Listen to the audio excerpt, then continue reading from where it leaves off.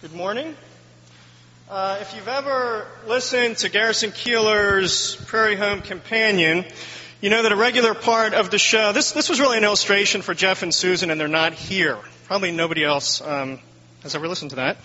But if you've ever listened to it, he does this little piece called News from Lake Wobegon. It's like this fictional hometown that he grew up in, and he always ends it saying it's the place where all the women are strong, all the men are good looking, and all the children are above average, right? All of them above average.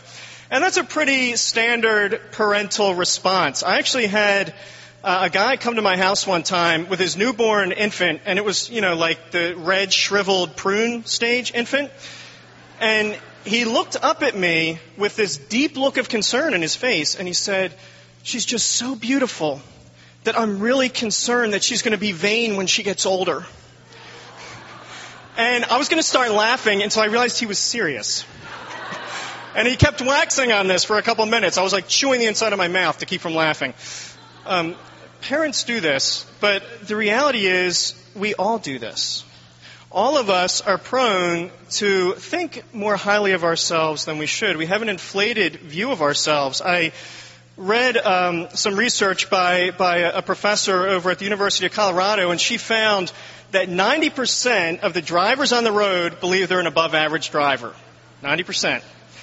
They've done similar studies with morality broadly, and I think it's 80% of people think they're morally above others. And so we tend to have this high view of ourselves, an above-average view of ourselves. This impacts how we relate to other people, and it definitely impacts how we approach God as well. We're going to look at a couple things from this passage. We're going to look at, number one, the reality that we're called to be servants. Number two, that we're commanded servants. Number three, that we're unworthy servants. But then finally, that there is a worthy servant. One of my favorite theologians, Bob Dylan, put it like this: you're going to have to serve somebody. It may be the devil or it may be the Lord, but you're going to have to serve somebody. What is he saying? That we were created to be servants. We like to believe that we're in control. It's not a truth that we embrace, that we were created to be servants. There's a wonderful story in Luke 7 where Jesus, it's recounted that a Roman centurion, this Roman soldier, sent somebody to tell Jesus, "Please come heal my servant." He had a sick servant. And so Jesus starts going. And on the way, he sent another servant to say, "You know what, don't worry about coming to my house, just speak a word." He said, "I understand how things work, because I'm a man who's under authority, and I have people under me, and I tell a servant, go here, and he does it, and do this, and he does it. All you have to do is speak." And Jesus marvels. He says, I've never seen faith like this in Israel. What is Jesus saying? This is a man who understands how the universe works, who understands the structure of the universe, that we're created to be servants, that we don't have our own authority, that we live under authority. Jesus kind of sets us up in this parable, because he starts it off in verse 7. He says, well, any of you who has a servant. So he meets us where we like to be, in the position of master, right? Think about yourself as the master ruling over the servant. But then he flips it around in the last verse, and there's a little barb at the end, and he says, no. You need to understand yourself rightly. You are the servant. You are in the place of being a servant. Now, this is particularly hard. I'm sure there's people here today who are just kind of investigating the Christian faith. You don't really know a lot about Jesus. You don't really understand this. This is something that you really don't like to hear. None of us like to hear this. But we all want to believe that we're autonomous, that we can live however we want, that we don't really have to answer to anyone. This passage is urging us to see that we are answerable for how we live, that we are people who have been created and have to give an account for how we've lived and who we are. Bob Dylan was right. You got to serve somebody. And I just want to expand this a little bit, because even if you don't know Jesus, you know that this is true. Think about an instance with people who struggle with addictions. This is an obvious one. You begin engaging in something because you enjoy it, because there's an amount of pleasure in it, whether it's drugs and alcohol or things I deal with every day like sexuality. But eventually, you find yourself doing things and going places you don't want to go.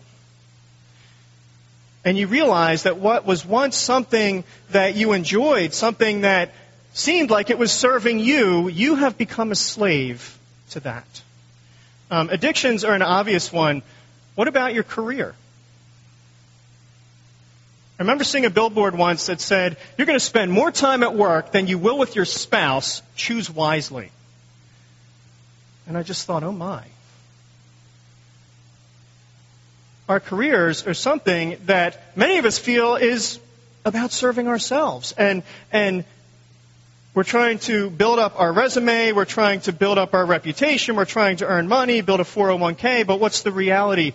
Eventually, it's not you being served. You are serving a position. You have become part of a machine that is running your life.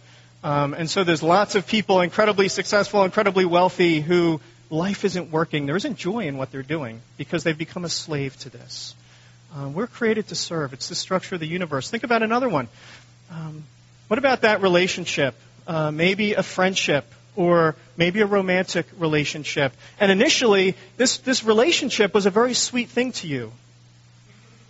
But over time, it becomes something that begins to control more and more of your heart, and it becomes something that you can't live without. And so if this friendship or this romantic relationship is in danger, you begin to panic because it would be undoing for you to lose this. We are naturally giving our hearts to things that rule over us. The question is, what are you going to give your heart to? Because it is, what it means to be human is to be someone who was created to be a servant. And so whenever these things that you give your heart to, if they're okay, then you're okay. But as soon as they're in jeopardy, you're undone. This is one of the reasons, tying it back into where I started with the reality that we want to see ourselves more highly than we ought. This is why when somebody challenges you on something on your life, it can destroy you. It can be so undoing. Because our hope is being above average. It's hard to hear otherwise. One of the place where I'm going to end up is that there is a better master for us to serve, and some of the things we've been talking about. There's one who desires to bless you. And I want to do something, I don't really do this very often because I know it's kind of clunky to hear a long quote. But C.S. Lewis says in a paragraph what I'm going to say in half an hour, and he says it's so much better. So if you listen really well now, you can just shut me out the rest of the time.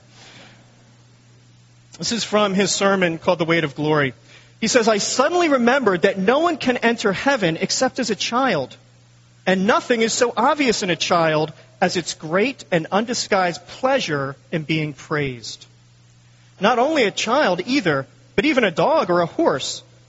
The most childlike, the most creaturely of pleasures is the specific pleasure of the inferior. The pleasure of a beast before men, a child before its father, a pupil before his teacher, a creature before its creator. The satisfaction of having pleased those whom I rightly love and rightly fear. And that's enough to raise our thoughts to what may happen when the redeemed soul, beyond all hope and nearly beyond belief, learns at last that she has pleased him whom she was created to please. There will be no room for vanity then. She will be free from the miserable illusion that it is hers by doing. With no taint of what we now call self-approval, she will most innocently rejoice in the thing that God has made her to be. And this is glorious. Listen, in that moment, it'll heal her old inferiority complex, and at the same time, forever will also drown her pride. I can imagine someone saying that he dislikes my idea of heaven as a place where we are patted on the back. But proud misunderstanding is behind that dislike.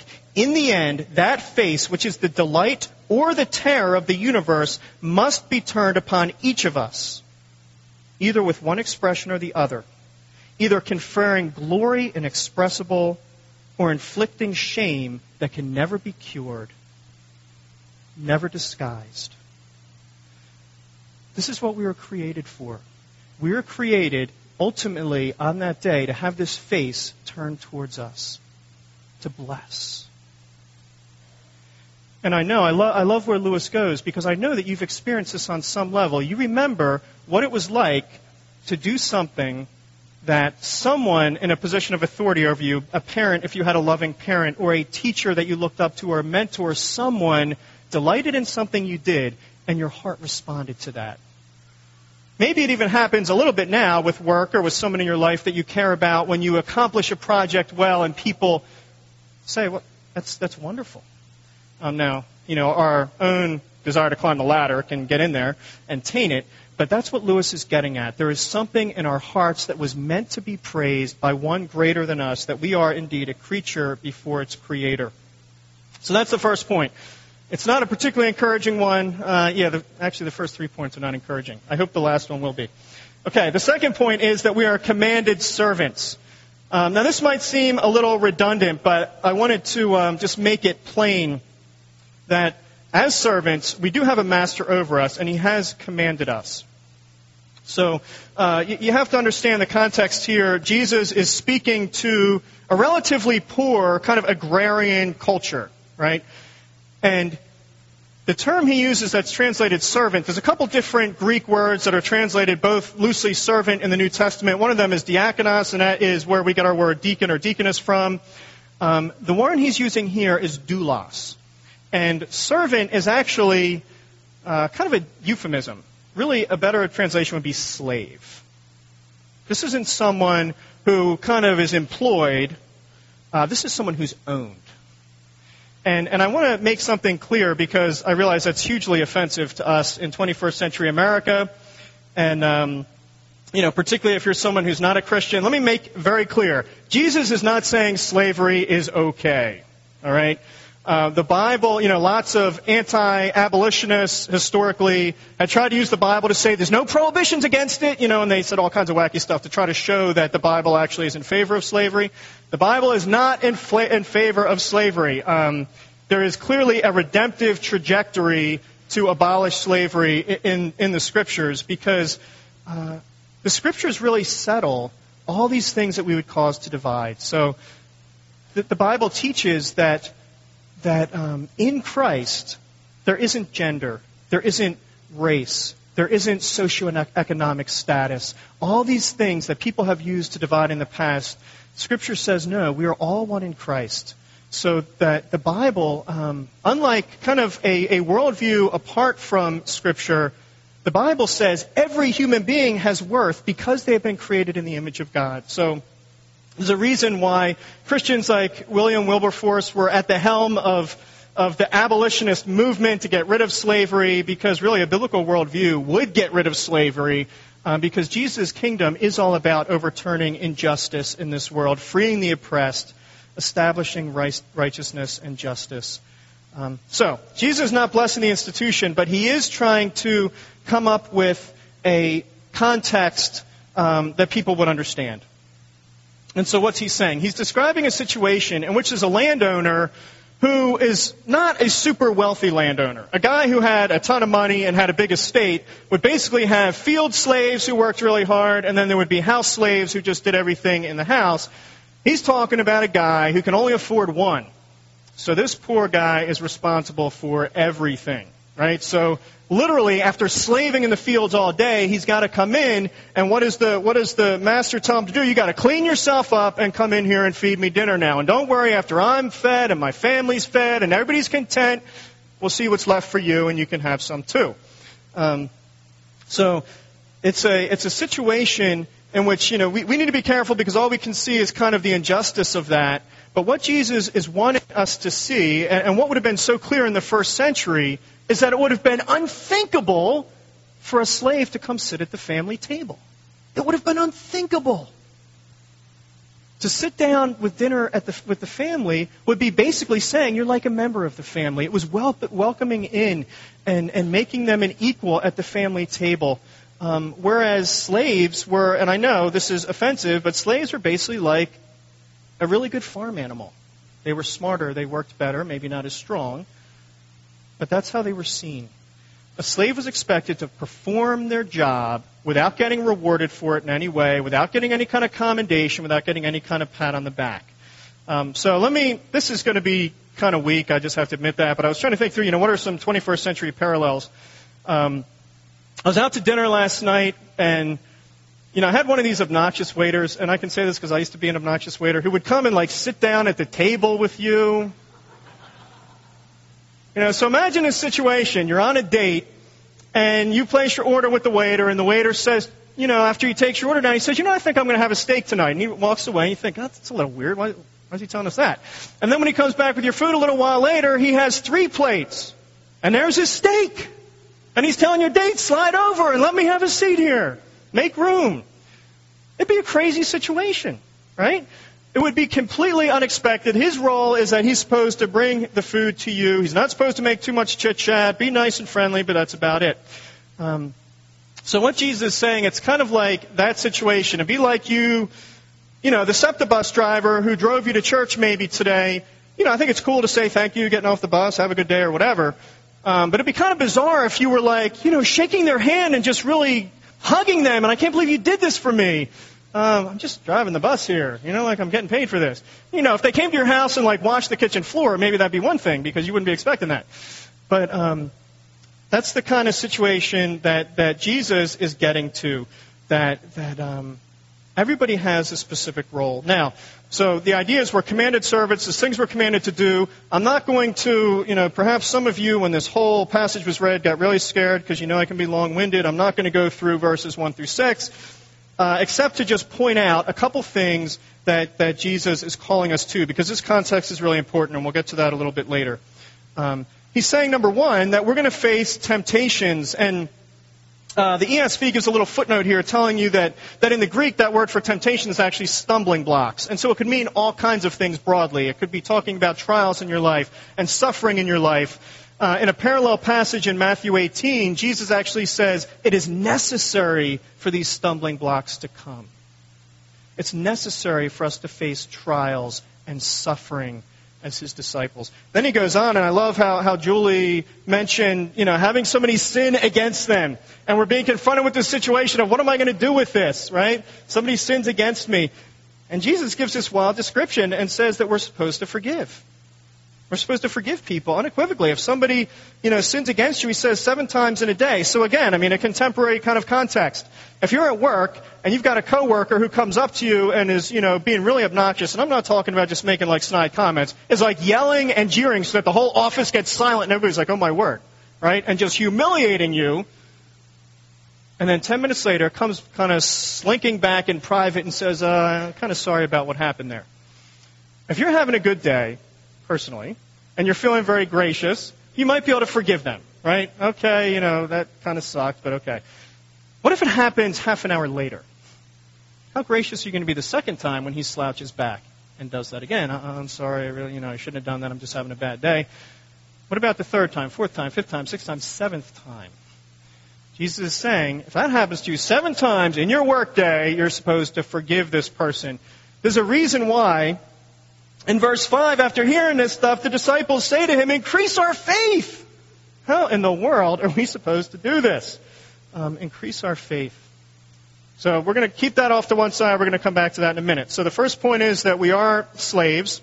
The second is that we're called to follow a master. But then, where does Jesus conclude in verse 10? He concludes saying we are unworthy servants. I have to be honest. One of the reasons why it's been real encouraging for me to come down here and preach is because, number one, I don't have to talk about sex, which I have to do all the time, usually when I go to churches. And number two, because I'm giving a passage that I would never pick for myself. When I saw this passage, this is the week I picked, and this is what Jeff had assigned, I read it, and I emailed him and said, really, Jeff? This passage? That's not really an encouraging word, right? But it actually has been good for me to get into it and to wrestle with it. So what is Jesus saying? We're unworthy servants. Jesus is challenging us to see our relationship with God more clearly. He wants us to understand who we are in relationship to Him. As I started off saying, we want to think of ourselves more highly than we ought. We want to see ourselves above average. What does that mean? If I'm above average, then that means the majority of you are beneath me. That's what it means. Doesn't sound very pretty, does it? But that's what goes on in our hearts. If I'm above average, most of you are beneath me. And the thing is, we that impacts not only how we interact with other people, but it impacts how we interact with God too. What does it mean? We are going to be wanting to come to God on our own merits, on our own works, with doing what we've done. If you're here and you don't know what you think of the Christian faith, I suspect if somebody asked you, if you believed in heaven, how would you get there? You'd probably say, well, if I looked at my life, I think at the end of the day, if it was weighed out, I would be better than I am bad, right? My good would outweigh my bad. So I think I'm okay. Jesus is saying something radical here. He's saying everything good about you. He says in the last verse, when you have done all that you were commanded, you're unworthy. What's he saying? Perfect obedience still doesn't merit any kind of favor. He's saying perfect obedience is actually what is required of you. Because you have a Creator who's created you to serve Him, and that everything you have, every gift, every talent, every ability, all these things have been given to you. Really, from a biblical perspective, even your faith is given to you. Even that isn't yours. It's all given to you. There's nothing we can do. What Jesus was trying to get at is the fact that in our hearts there is a desire to make God our debtor. To somehow, having come in from the field, say, you know what, I have a seat at the table, where is it? And Jesus is saying, no. You don't have a seat at the table. Even if you do everything perfect, there is nothing you can do to merit a seat at the table. Because if you've done everything perfect, all you've done is be who you were created to be. This is not a particularly encouraging word. I did warn you that. And we see this.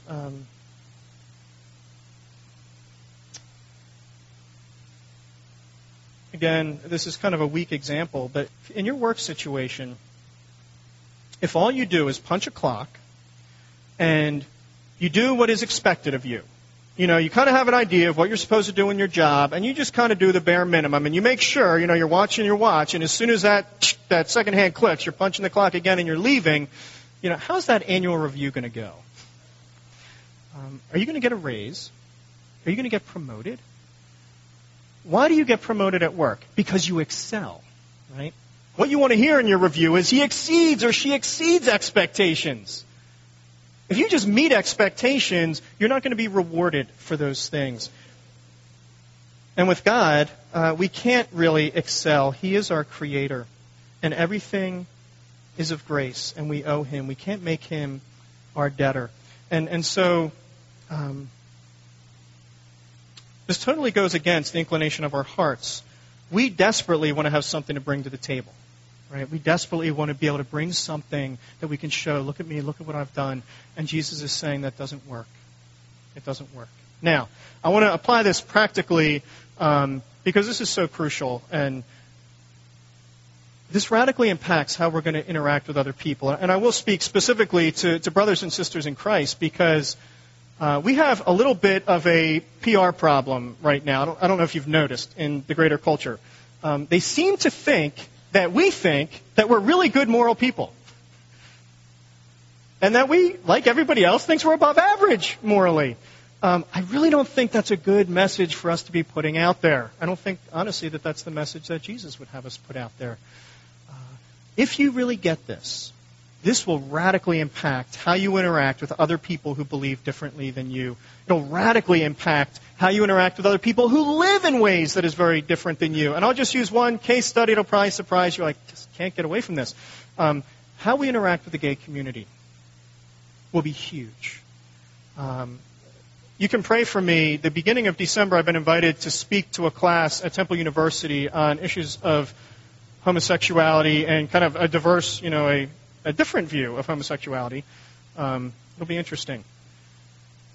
I have to start apologizing. I don't know what else I'm going to say, but I know that. I'm going to start apologizing because the church has done a horrific job. We've communicated to the gay community that they're worse than us, that what they do is really awful. There's no reflection of a heart who understands that it stands before God with no merit, whose own behaviors, whose own lusts of our hearts are broken, that all of us, every single one of us, has a sexuality that needs redemption. We don't send those kind of messages to this culture, and it's desperately what we need to do. I really wish that, myself included, but all of us lived with this kind of humility before the world that we live in. So Jesus leaves us with this really sober assessment. So you also, when you've done all that you are commanded, say, we are unworthy servants, we've only done our duty. Now, this isn't encouraging, and I hate to say this, it's going to get worse before it gets better. Why? Because we don't do our duty. The reality is, he's saying, even if you do everything perfect, you're still unworthy. And can we be honest? We don't do everything perfect. We fail all the time. Look at just the two examples that Jesus gives that I mentioned earlier, talking about what it means to be a disciple in the earlier verses. He says temptations are going to come. Why is this such a discouraging word? Number one, we hate suffering, understandably. Number two, we fail a lot. When we are tempted, we fail in all kinds of ways. All the time. Number two, he talks about forgiveness. Julie mentioned how hard it is to forgive. I can get really angry when somebody just cuts me off or shoots me the bird driving down the road. I can be stewing for 5 minutes driving. Small petty offenses can be hard for me to forgive. And yet, even huge offenses we're called to forgive. It is in order that we can't, on our own, face. And so, in the deepest, most profound sense, we're unworthy. If we were perfect, we would still only be doing our duty, but we're not perfect. We're failing all over the place. So we're actually in a far worse place. So I just want to ask you, it's chilling in that C.S. Lewis quote, I think, when he talks about that face being turned towards you.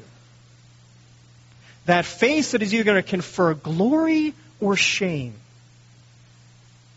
And so I want to ask you, what is your hope? Because that is your reality.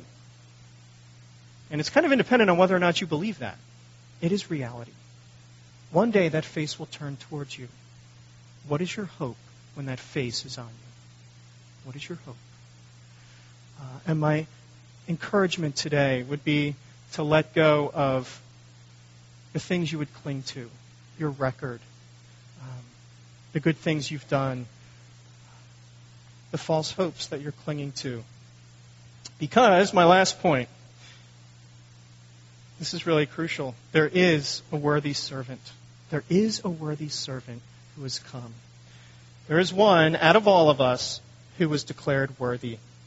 I love in Isaiah 53, prophesying about Jesus coming, centuries before he came, and it said that he would be a righteous one through whom many would be accounted righteous. What does that mean? It means that we would be counted in him worthy. So what do we see when you look at Jesus? Lots of you, if you don't have a Bible, I should say this, and Jeff says this, so I'm not saying it just because he's not here. Y'all are allowed to take these Bibles that are laying around if you don't have one. I would urge you to do that and read Matthew, Mark, Luke, or John. See who this Jesus is, because he's radically different. He says something later in Luke 22. He says, "For who is greater, the one who reclines at the table or the one who serves? Is it not the one who reclines at the table?"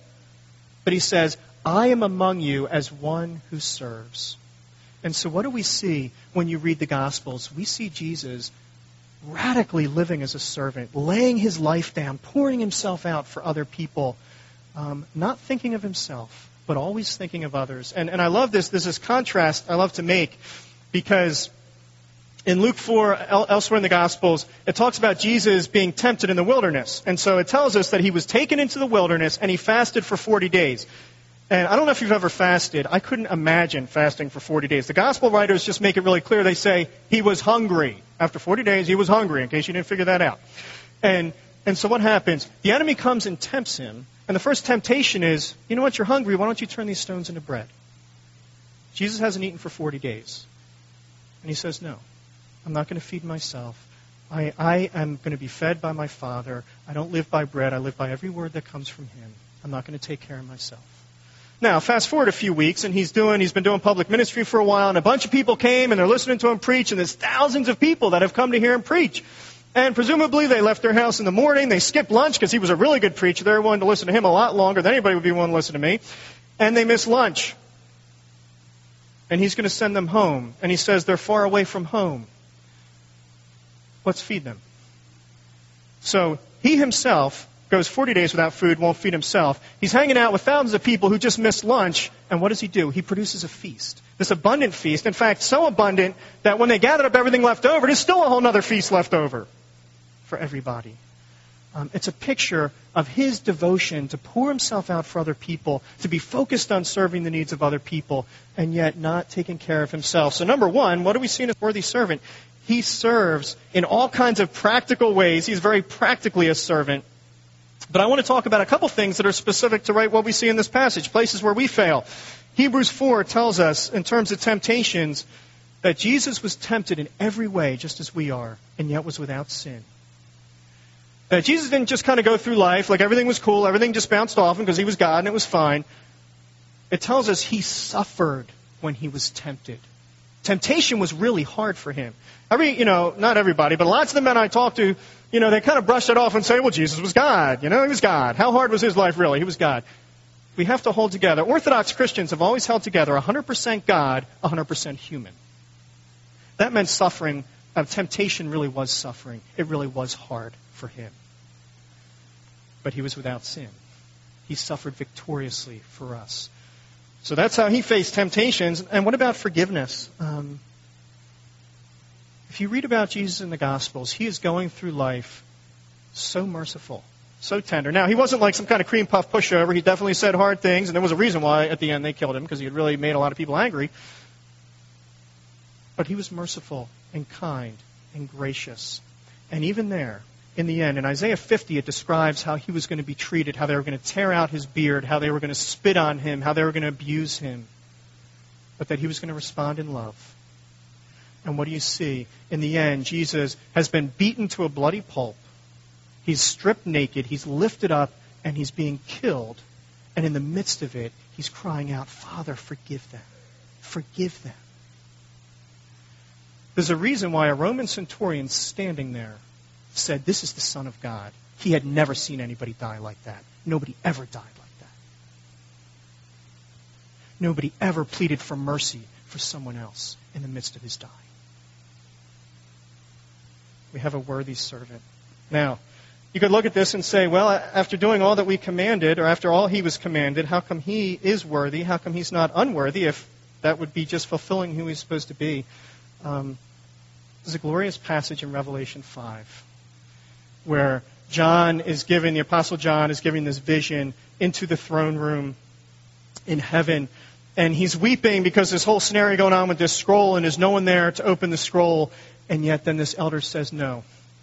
Look to the Lion of the tribe of Judah. He has conquered. And John looks, and this lion is a lamb. And it's a lamb who was slain. And the whole host of heaven begins to sing, worthy are you to take the scroll and open its seals, for you were slain. And by your blood you ransomed people from every tribe, language, and people and nation. Jesus is worthy because his obedience went far beyond just living a righteous life. He was actually willing to die for all the unrighteous, all the unworthy servants. He willingly paid the price for those of us who are constantly failing. And here's the thing. I love what it says in Revelation 5, that by his blood he ransomed us. What does that mean? I was talking about earlier how all of us have been created to be servants, right? But in Romans it says that if we sin, we become slaves to sin. We make ourselves slaves. We give ourselves over to bondage. What happens when you ransom something? You buy it back. Jesus is worthy because he is the one who purchased us back. We willingly gave ourselves over to another master, and Jesus bought us back. So, amazingly, we're invited in. And, I need to say this because the Christian faith, at first blush is not really flattering to our self-esteem. But here's the thing. It's an invitation to find in him a value and a delight that you can't ever find in yourself. You know, we come from different places, and so some of you today are very aware that you are unworthy, right? And that's what Lewis was getting at, that at one stroke, God's approval both gets rid of this sense of insecurity that you may have your whole life, and at the same time it shatters your pride. It does both simultaneously. So some of you are coming here, and you have a real profound sense of your unworthiness. And the invitation is that you would see this one who loves you, who delights in you, who's lifted up for you, who is worthy, and through his worthiness makes us worthy. Some of us really just want to be able to come because we feel like we've got a pretty good record. My prayer would be that your eyes would be open to see how flawed your record actually is. If it was perfect, it wouldn't be enough. And the reality is it's brutally flawed. He invites us in. And this changes everything. We have to let go of the things that we would cling to and just rest in him, but it changes everything. It changes our motivation for obedience. Obedience isn't this striving to try to measure up. It becomes this responsive love to the one who is truly worthy. And the wild thing is, when this is where it's coming from, he does delight in it. And so Jesus talks about on the last day that we'll hear the words, "Well done, good and faithful servant." But it goes even deeper than this. Jesus actually at one point describes it as us laboring in the harvest field, that this life is a call for us to go out and labor in the harvest field. And here's the thing. When we're done laboring, when we're invited into the kingdom, he doesn't just invite us to the table.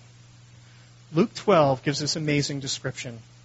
He's talking about servants waiting up for their master, and this is how he concludes. He says, "Blessed are those servants whom the master finds awake when he comes. Truly, I say to you, he will dress himself for service and have them recline at table, and he will come and serve them." No human master invites the slave to the table. But we serve a serving king who invites us to the table, who himself cleans us up, seats us down, dresses himself for service, and comes and serves. In a minute, we're going to come to the table to anticipate what's coming.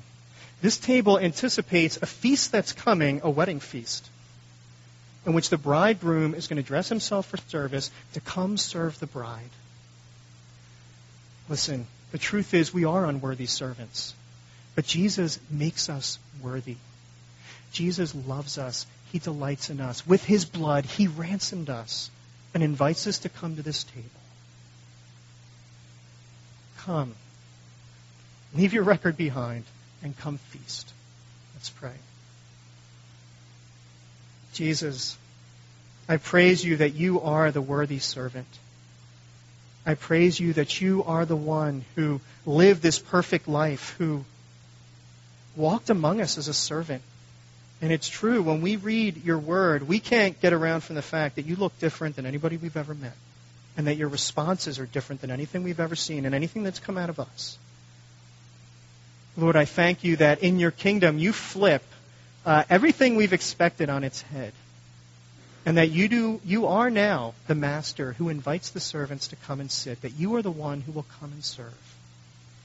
Jesus, I pray that we would have a vision of that would delight our hearts, and that would indeed lead us to desire serving you in joy, that would see the life that you offer in obedience, that you are a God who offers abundant life and blessing to us. But I pray that you would meet us now in this meal. In Christ's name, amen.